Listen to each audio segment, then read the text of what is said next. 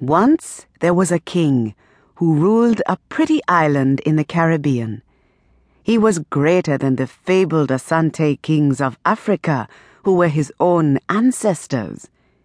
But he was a good man as well as a powerful monarch, so he governed wisely and justly. In return, heaven gave him a graceful, loving, intelligent daughter, Marie, whose fame spread to the ends of the earth. The kingdom prospered until it became the fairest of the flowered islands called the Antilles. Life was wonderful until the monstrous bird of darkness came from behind the horizon to trouble the island. The creature had 7 heads, each covered with shining feathers of a different color: red, orange, yellow, green, blue, violet, and purple. It had immense claws of gold and 7 cruel golden beaks.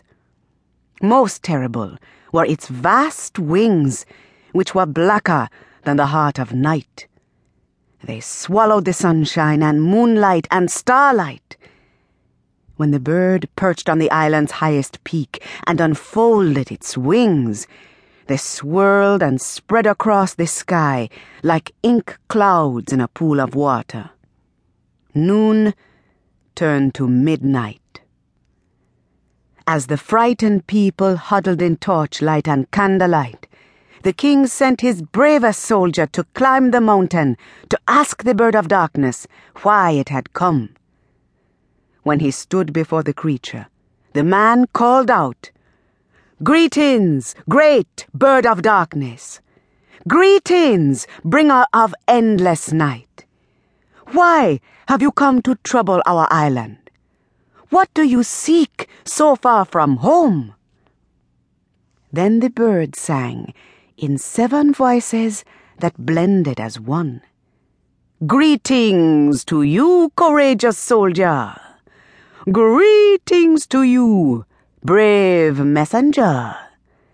I claim the king's daughter as my tribute, or I will never leave this place." When the soldier reported this, the island's ruler refused to surrender his daughter. He sent his army to drive the bird away, but the monster easily defeated the king's forces.